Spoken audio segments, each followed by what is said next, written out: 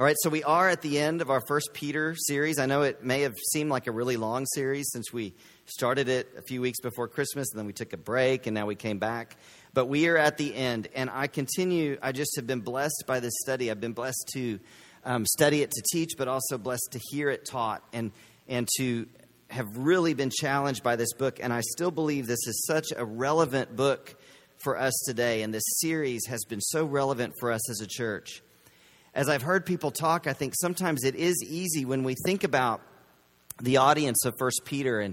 And we've talked about how probably when this was written, they may not have been experiencing that intense persecution, but they were ostracized. They were cut off from family. They were sometimes cut off in their business prospects. They were shunned by society. And we know that, and we think about that and what this early church was facing. And then we also know that just not long after this letter was written, the church began to face extreme persecution, sometimes being imprisoned for their faith, sometimes being killed, and killed brutally and publicly for their faith. And sometimes when we think of all of that and we think about us, we can just sort of brush this off as, none of us has really ever faced anything. And we can have a tendency to feel bad about even thinking about what we might be facing because we know that we are not facing anything as bad as what they were facing at the time that this letter was written. But I think if we think that way, we will miss the point of this for us.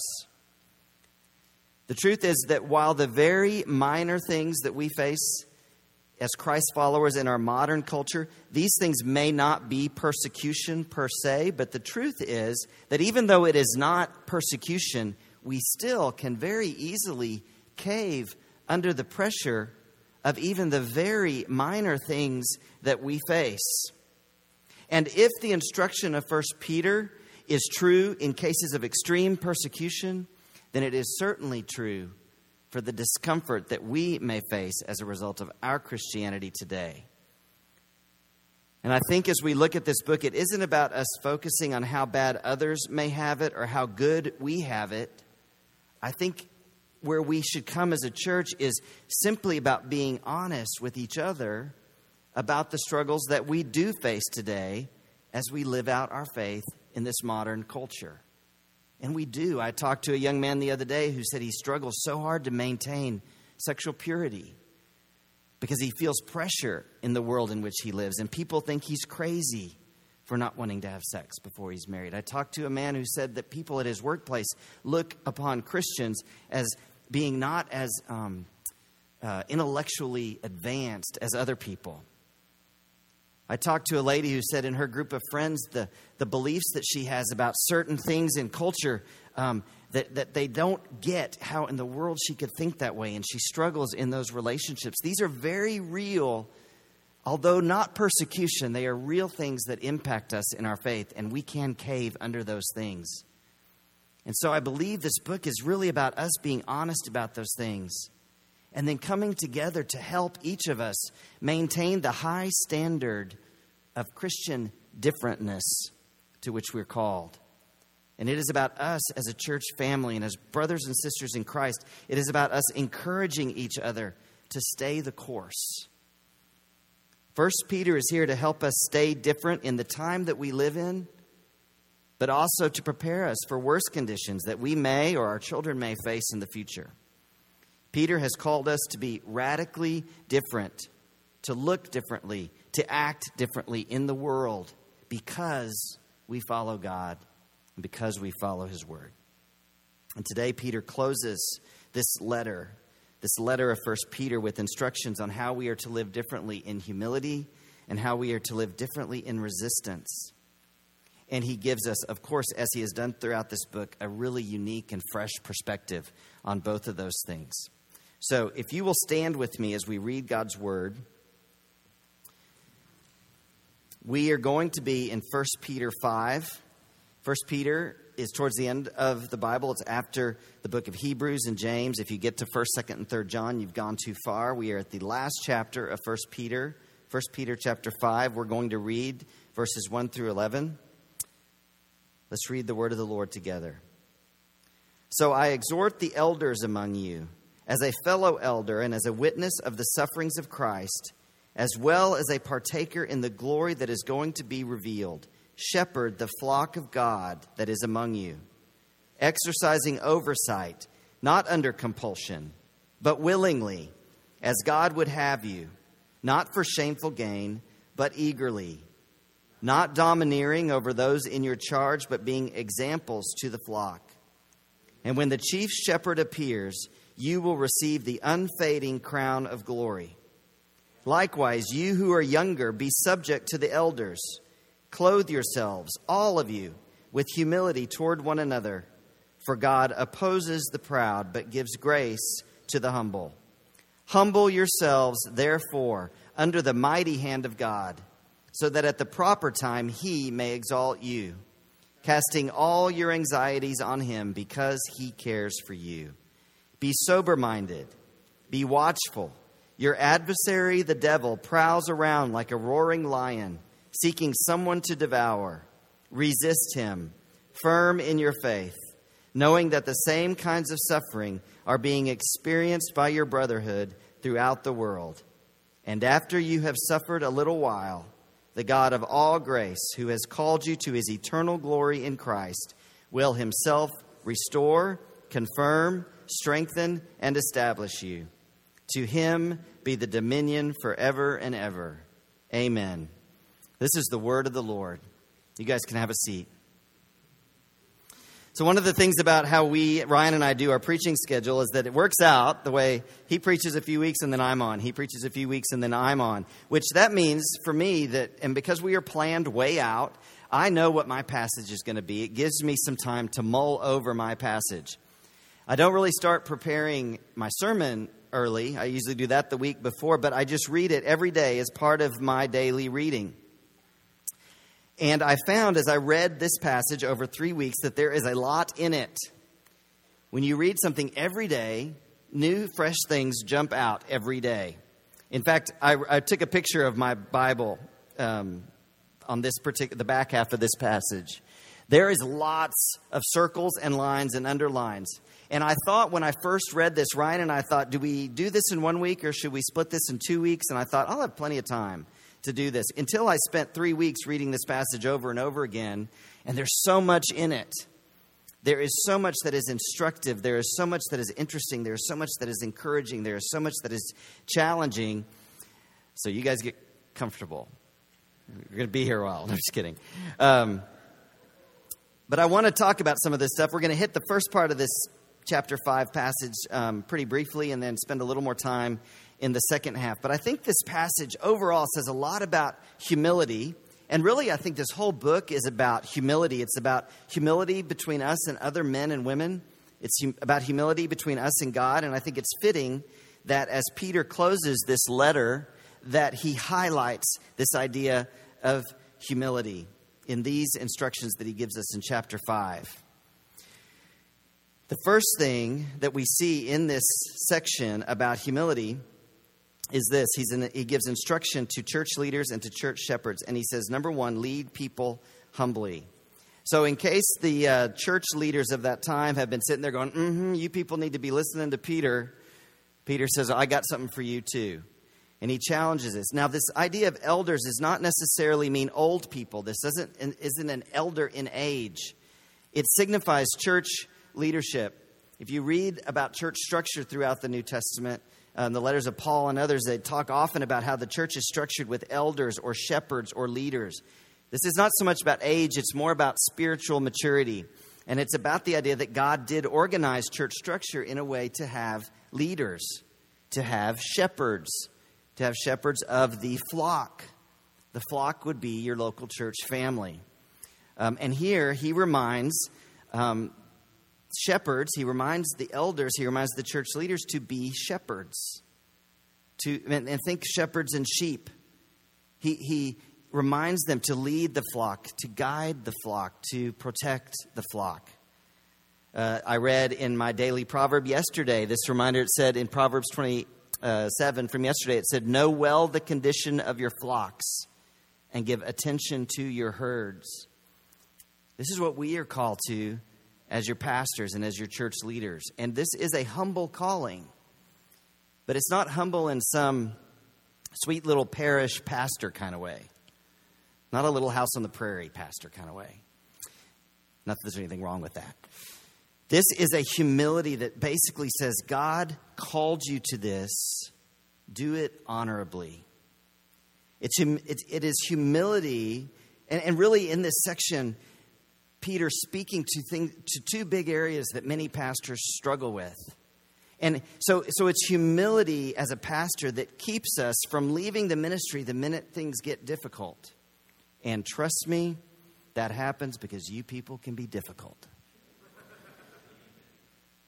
But it's also humility that keeps us from developing a hardness or a bitterness that creates this attitude that looks at our calling as a pastor as sort of a job that is our lot in life.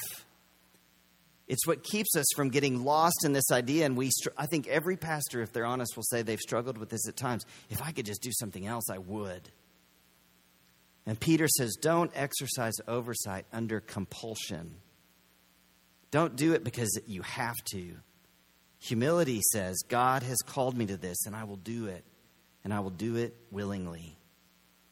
The other struggle many pastors have, and another way that humility evidences itself in pastors and elders and shepherds and leaders of the church, is it keeps us from seeing or doing, seeing our ministry, seeing church leadership as some sort of ambition or as a means to some sort of power.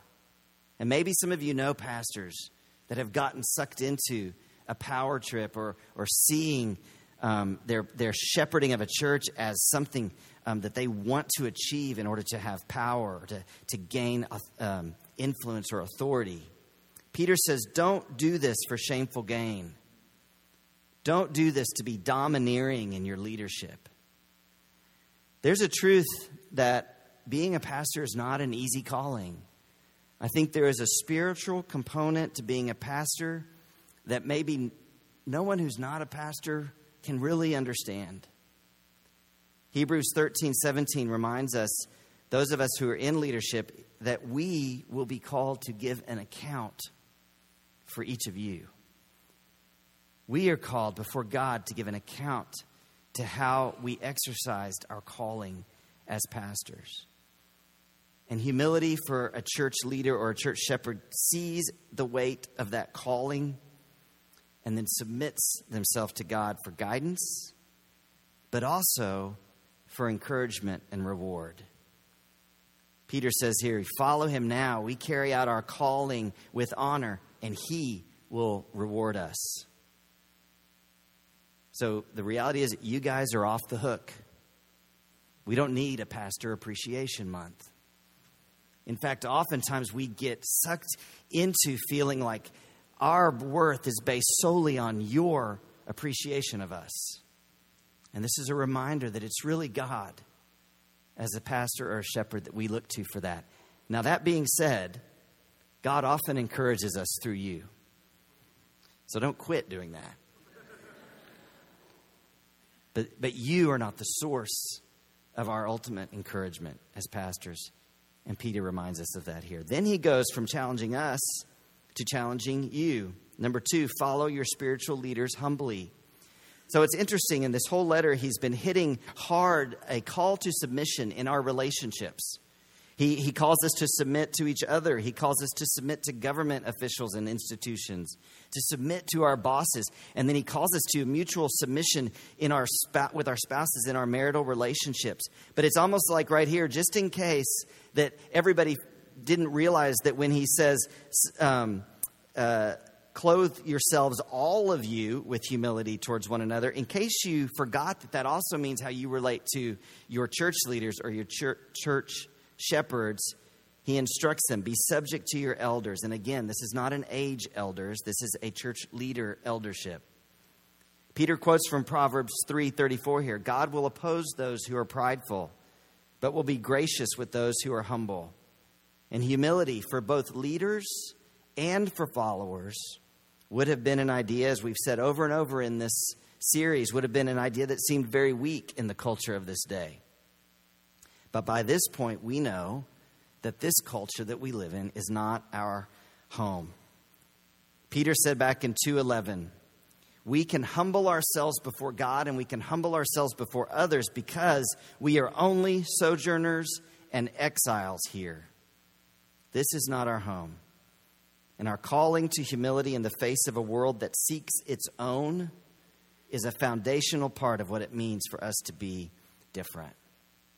That's the first part of chapter 5, and now we get to the part that made my Bible look like a road map.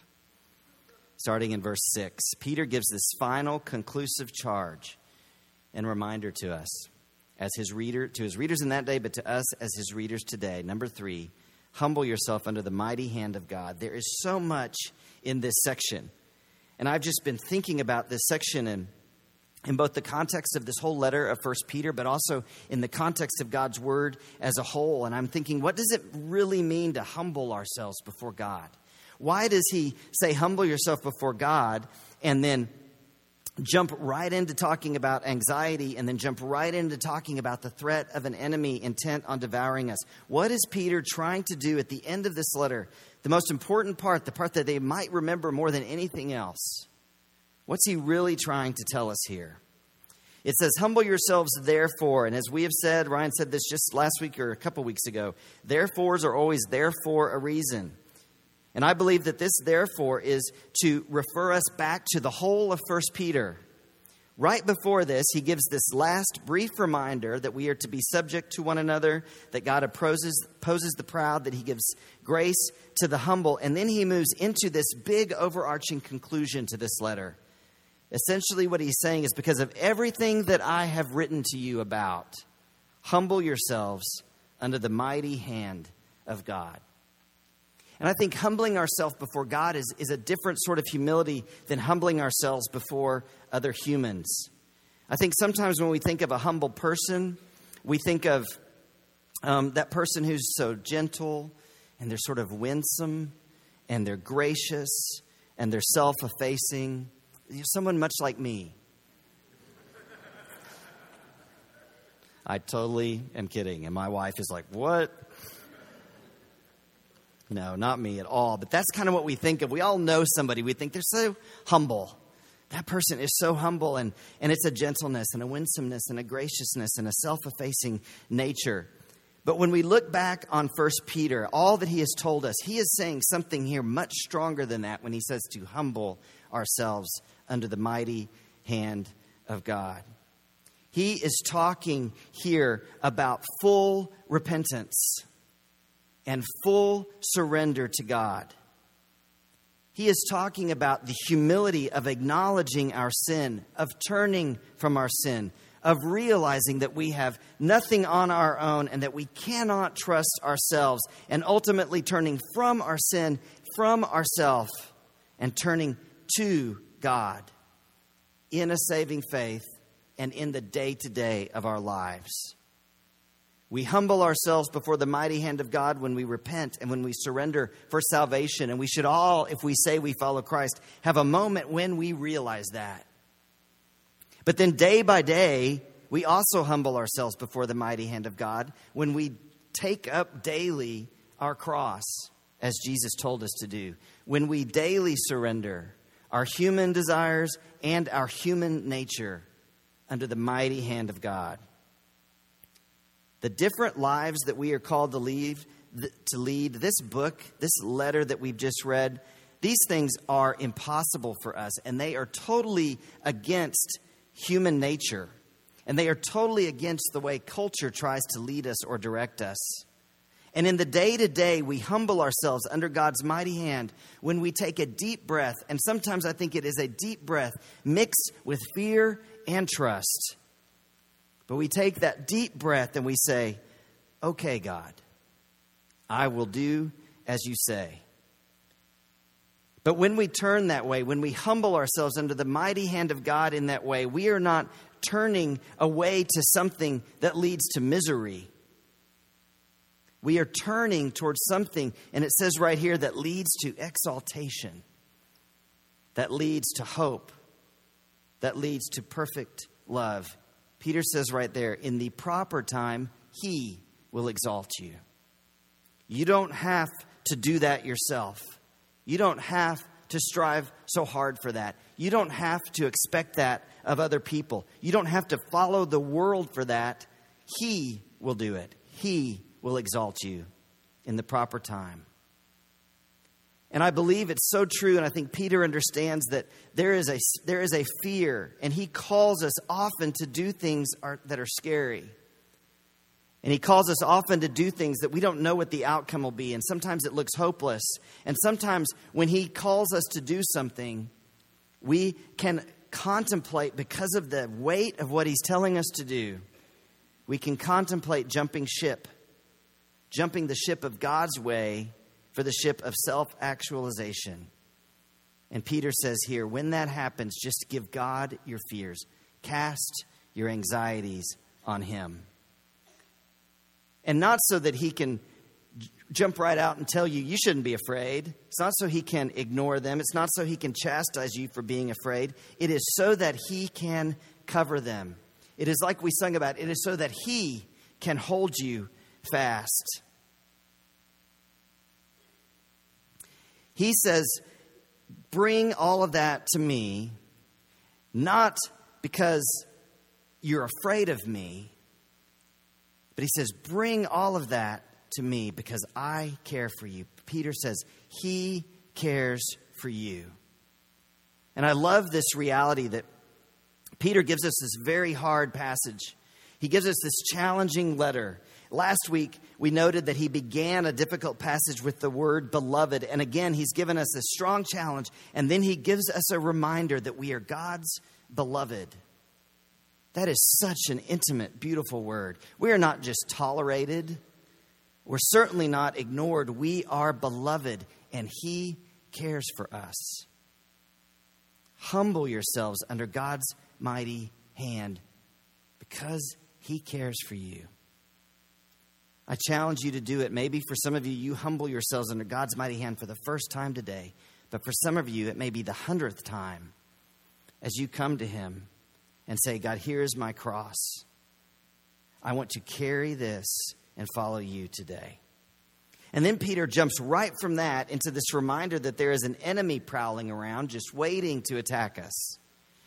This symbol would have been very real for Peter's readers. And in a few years, Christians might face death in arenas with lions. I think we might miss a little of the magnitude of this imagery because we live in this safe little world. But I thought about this as I went running the other morning. It was early. The sun was not up yet. It was dark. And we have had numerous coyote sightings in our neighborhood, in our area lately. In fact, I have a picture here for you. This is just 2 houses from me. 2 coyotes in the street. Now, I have to tell you, I was alert on that run.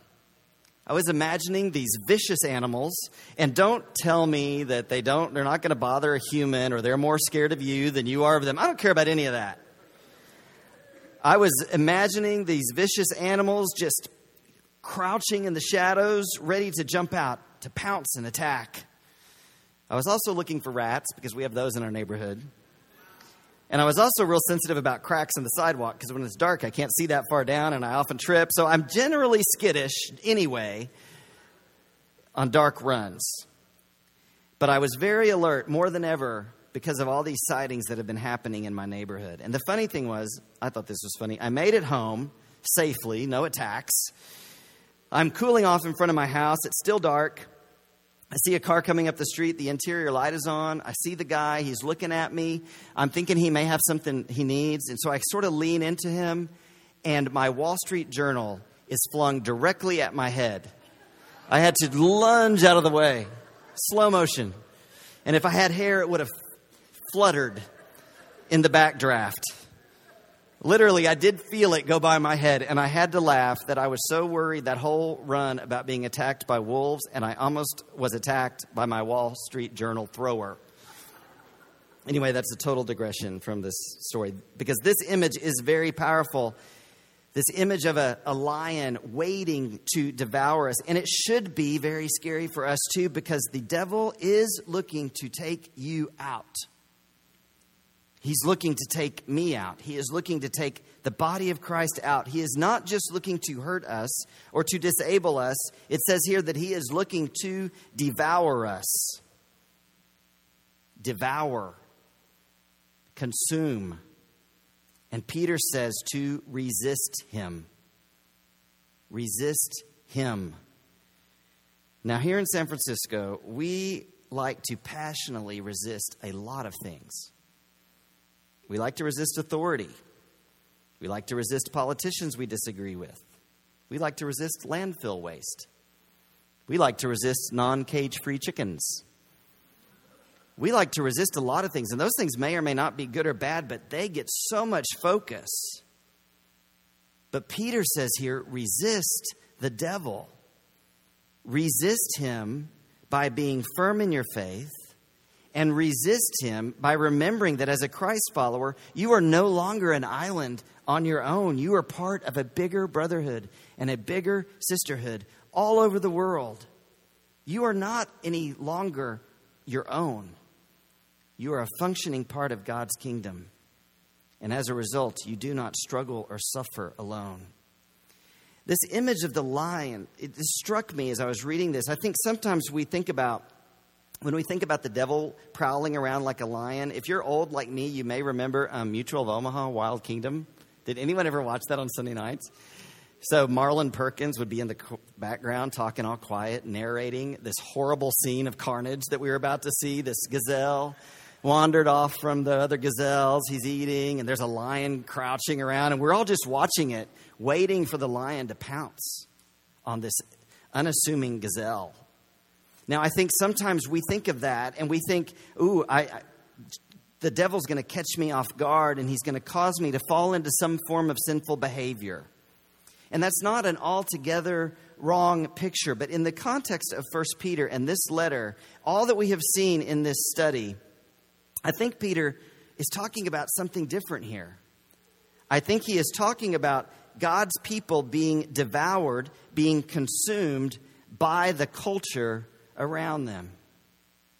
This whole letter is about Peter challenging the church to accept that they are no longer of this world, that they are different. And challenging the church to not be afraid to show that they are different, because in their difference is their testimony, is their witness to the gospel. Peter is concerned, and I believe he gives this challenge here. He's concerned that the church will, because of the suffering, because of the rejection, because of the isolation, that they will simply be assimilated back into the culture from which they came. He is concerned here that the devil will devour people in such a way as to make them no longer different, no longer distinctive as followers of Christ. And when we no longer are different or distinctive from the world around us, we lose our witness. And we cannot carry out the purpose to which God has assigned for us, His church. And I think this is happening here. Maybe it's in the West. Maybe it's because we've enjoyed so much freedom, it actually has positioned us to be more easily assumed back into culture. Maybe it's some of us are adopting cultural ideas and norms for the first time. Maybe some of us are going back into what we came from. We still call ourselves Christians, but in many material ways, we live just like the culture. And I think this challenge from 1 Peter is for us to be vigilant in our resisting the lure of the world. And as a pastor and as someone who has talked to lots of people and in a pastoral way, I see this today for us in several primary areas. I think many times that we, the body of Christ, we are gotten into such a comfortableness with our faith in culture that we live a lot like the culture lives. We are prone, just like the culture, to finding our value and purpose in accomplishment. I think we often work just like the world works. We sort of put what God says about how we relate to each other on a shelf that doesn't apply to our jobs, because that isn't how jobs and work works. Someone once told me, you can't really do that because this is all part of how you gain leverage, how you get stuff done, how you make deals, how you grow your business. We don't take the mindset of what God tells us in here into the work world. I think we are prone to be as obsessed about money and material possessions as the world is, to the point that we spend we make our decisions much too heavily influenced by the financial ramifications of that decision. We also gossip. Have you been on social media? We seek revenge. We don't forgive. We hold grudges. We have worldly marriages that are based on cultural norms instead of based on God's godly counsel for marriage. We talk disrespectfully about our leaders. We support causes and ideals that go against God's word. We don't want to submit to anyone, and we're committed first and foremost to self-preservation. Not everyone, not all the time, but I see it. And I believe it's dangerous because it's a slow process. But I fear that we as Christians could very easily be assimilated back into the culture very slowly. And I think that's why it says he prowls around. It's not the real obvious thing we avoid. It's the thing that looks okay and looks normal. And so I challenge you, as God's people here in San Francisco, to be careful. Assess yourself. Does my Christianity impact the way that I talk? Does my Christianity impact the things I support? Does it impact what I watch? Does it impact the events I attend? Does it impact the way I spend my money? Does it impact the way that I work and carry out my job? Does it impact my relationships? Does it impact the way I express my sexuality? Because if we aren't thinking that way, you may be slowly being devoured. Peter says, resist. Maybe it's time to quit worrying about everything else that we all get in a tizzy about and focus on resisting the devil. James 4, 6 through 10. I'm studying James in my personal time. Let me tell you, if you want a book that is strong, spend some time studying James. But James 4, 6 through 10 says things in much the same language that Peter uses here, except I think it's stronger. I wrote on the side here, just when I was studying this, that in this section, I believe, is the language of repentance, the language of humbling ourselves under God's mighty hand. And I do believe that. It's the language of repentance. It's the language of resistance. I want to read it. It'll be on the screen. This is James, which is the book right before 1 Peter, chapter 4, verse 6. God opposes the proud, but gives grace to the humble. Submit yourselves, therefore, to God. Resist the devil, and he will flee from you. Draw near to God, and he will draw near to you. Cleanse your hands, you sinners, and purify your hearts, you double-minded. Be wretched, and mourn and weep. Let your laughter be turned to mourning, and your joy to gloom. Humble yourselves before the Lord, and he will exalt you. Again, do we really want to put ourselves in a position of being in opposition to God? I don't think so. He says to submit, give up your whole self, give up every human urge.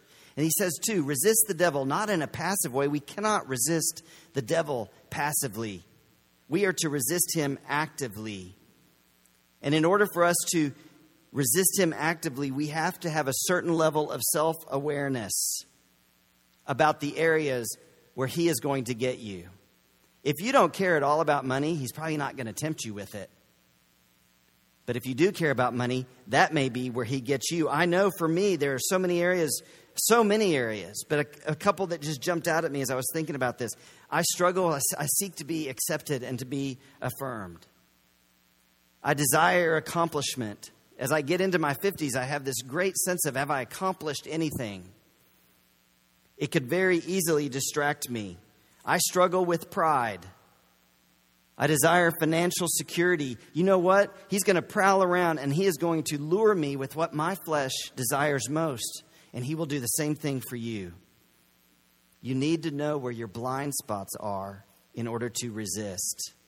And I love how James says this. He says to resist, and then he essentially says this: the devil talks a big game, and if you are alone, you are an easy target for him. But you, submitted and surrendered to God and connected to other believers in community, you at that place are a force to be reckoned with. And Satan is a coward. He will run from God in you. He will flee. Draw near to God, James says. Seek him in his word and in prayer and community. Draw near to God. And it doesn't say God will run away or God will push back or God will not answer his phone or he'll ignore your email. It says he will draw near to you. There's a mutual action. You draw near to God, he will draw near to you. Drawing near to God is how, when we go back to what Peter said, it's how we grow a firmer faith, which is how Peter said we resist the devil. James says, cleanse your hands, purify your hearts. And then he calls us double-minded. And I think most of us would have to admit at some level we are all double-minded. You know what that means? We have one foot in the world and one foot in God's kingdom. And if we are not diligent to resist, it's very easy for the foot that is in God's kingdom to slowly go over to where we are really just in the world. And then we become no different from the world at all. Realize the wretchedness of your faith, of your flesh. That's what he's talking about here. Humble yourselves before God. Let him do the exalting, and he will. Going back to 1 Peter, Peter tells us how and why we do all of this. Peter says and reminds us that in this life, in the big scheme of things, everything we face is short term. Some of us may struggle for a little while here on earth, and we may live on this earth to see the end of our struggle. But some of us may struggle for the rest of our time on earth and not have a relief until we meet Jesus in heaven. But in both of those cases, your struggle is brief. And it's brief because on the other side of your struggle is eternity. On the other side of your struggle is a place and a reality where we realize that this is not our home in this short time that we are on this earth.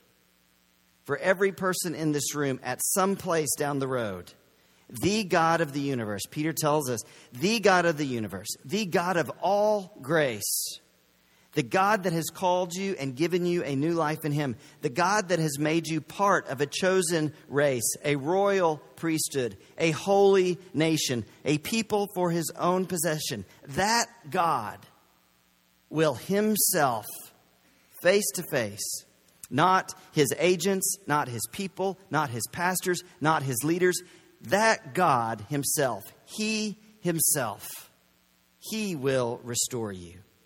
He will confirm you. He will strengthen you. He will establish you. And that is worth hoping in. That picture, that bigger picture of the smallness and shortness of our reality is so easy to forget. I've been reading a devotional this year by Paul David Tripp, and he calls this modern evangelical schizophrenia. He said this: it causes so much confusion, frustration, and discouragement. It leaves us with unrealistic expectations, naivete. It leaves us prone to temptation and regularly disappointed. It leads us to ask far too much from the people around us and to expect more than we should from the situations and locations in our lives. It makes us search over and over again for what we will not find and spend endless hours wondering why we haven't found it. It even results in some of us beginning to doubt the goodness of God. What is this schizophrenia, you ask? It is the fact that we declare that we believe in forever, yet we live as if this is all there is. I think that is so true for us. To live the different life that we are called to live is impossible if we do not focus on the shortness of our lives on earth in the big scheme of eternity. It's impossible if we don't fix our eyes on Jesus. It says in Hebrews 12:1 that Jesus is the founder and perfecter of our faith. If we don't trust that Jesus is who he says he is, that he cares for us, and that we will spend eternity at his feet, if we don't really live like we believe that there will be a point where we are with him forever and there are no more tears, there's no more hunger, there's no more thirst, there's no more hurt, there's no more striving, there's no more poverty, there's no more racism, there's no more abuse, there's no more sin. That is the hope for us. in being different. And we are called to be different. But Peter reminds us, while we are called to be different, dominion belongs to him. To him be the dominion. To him be the sovereignty, the ultimate control. To him be the dominion forever and ever. Amen.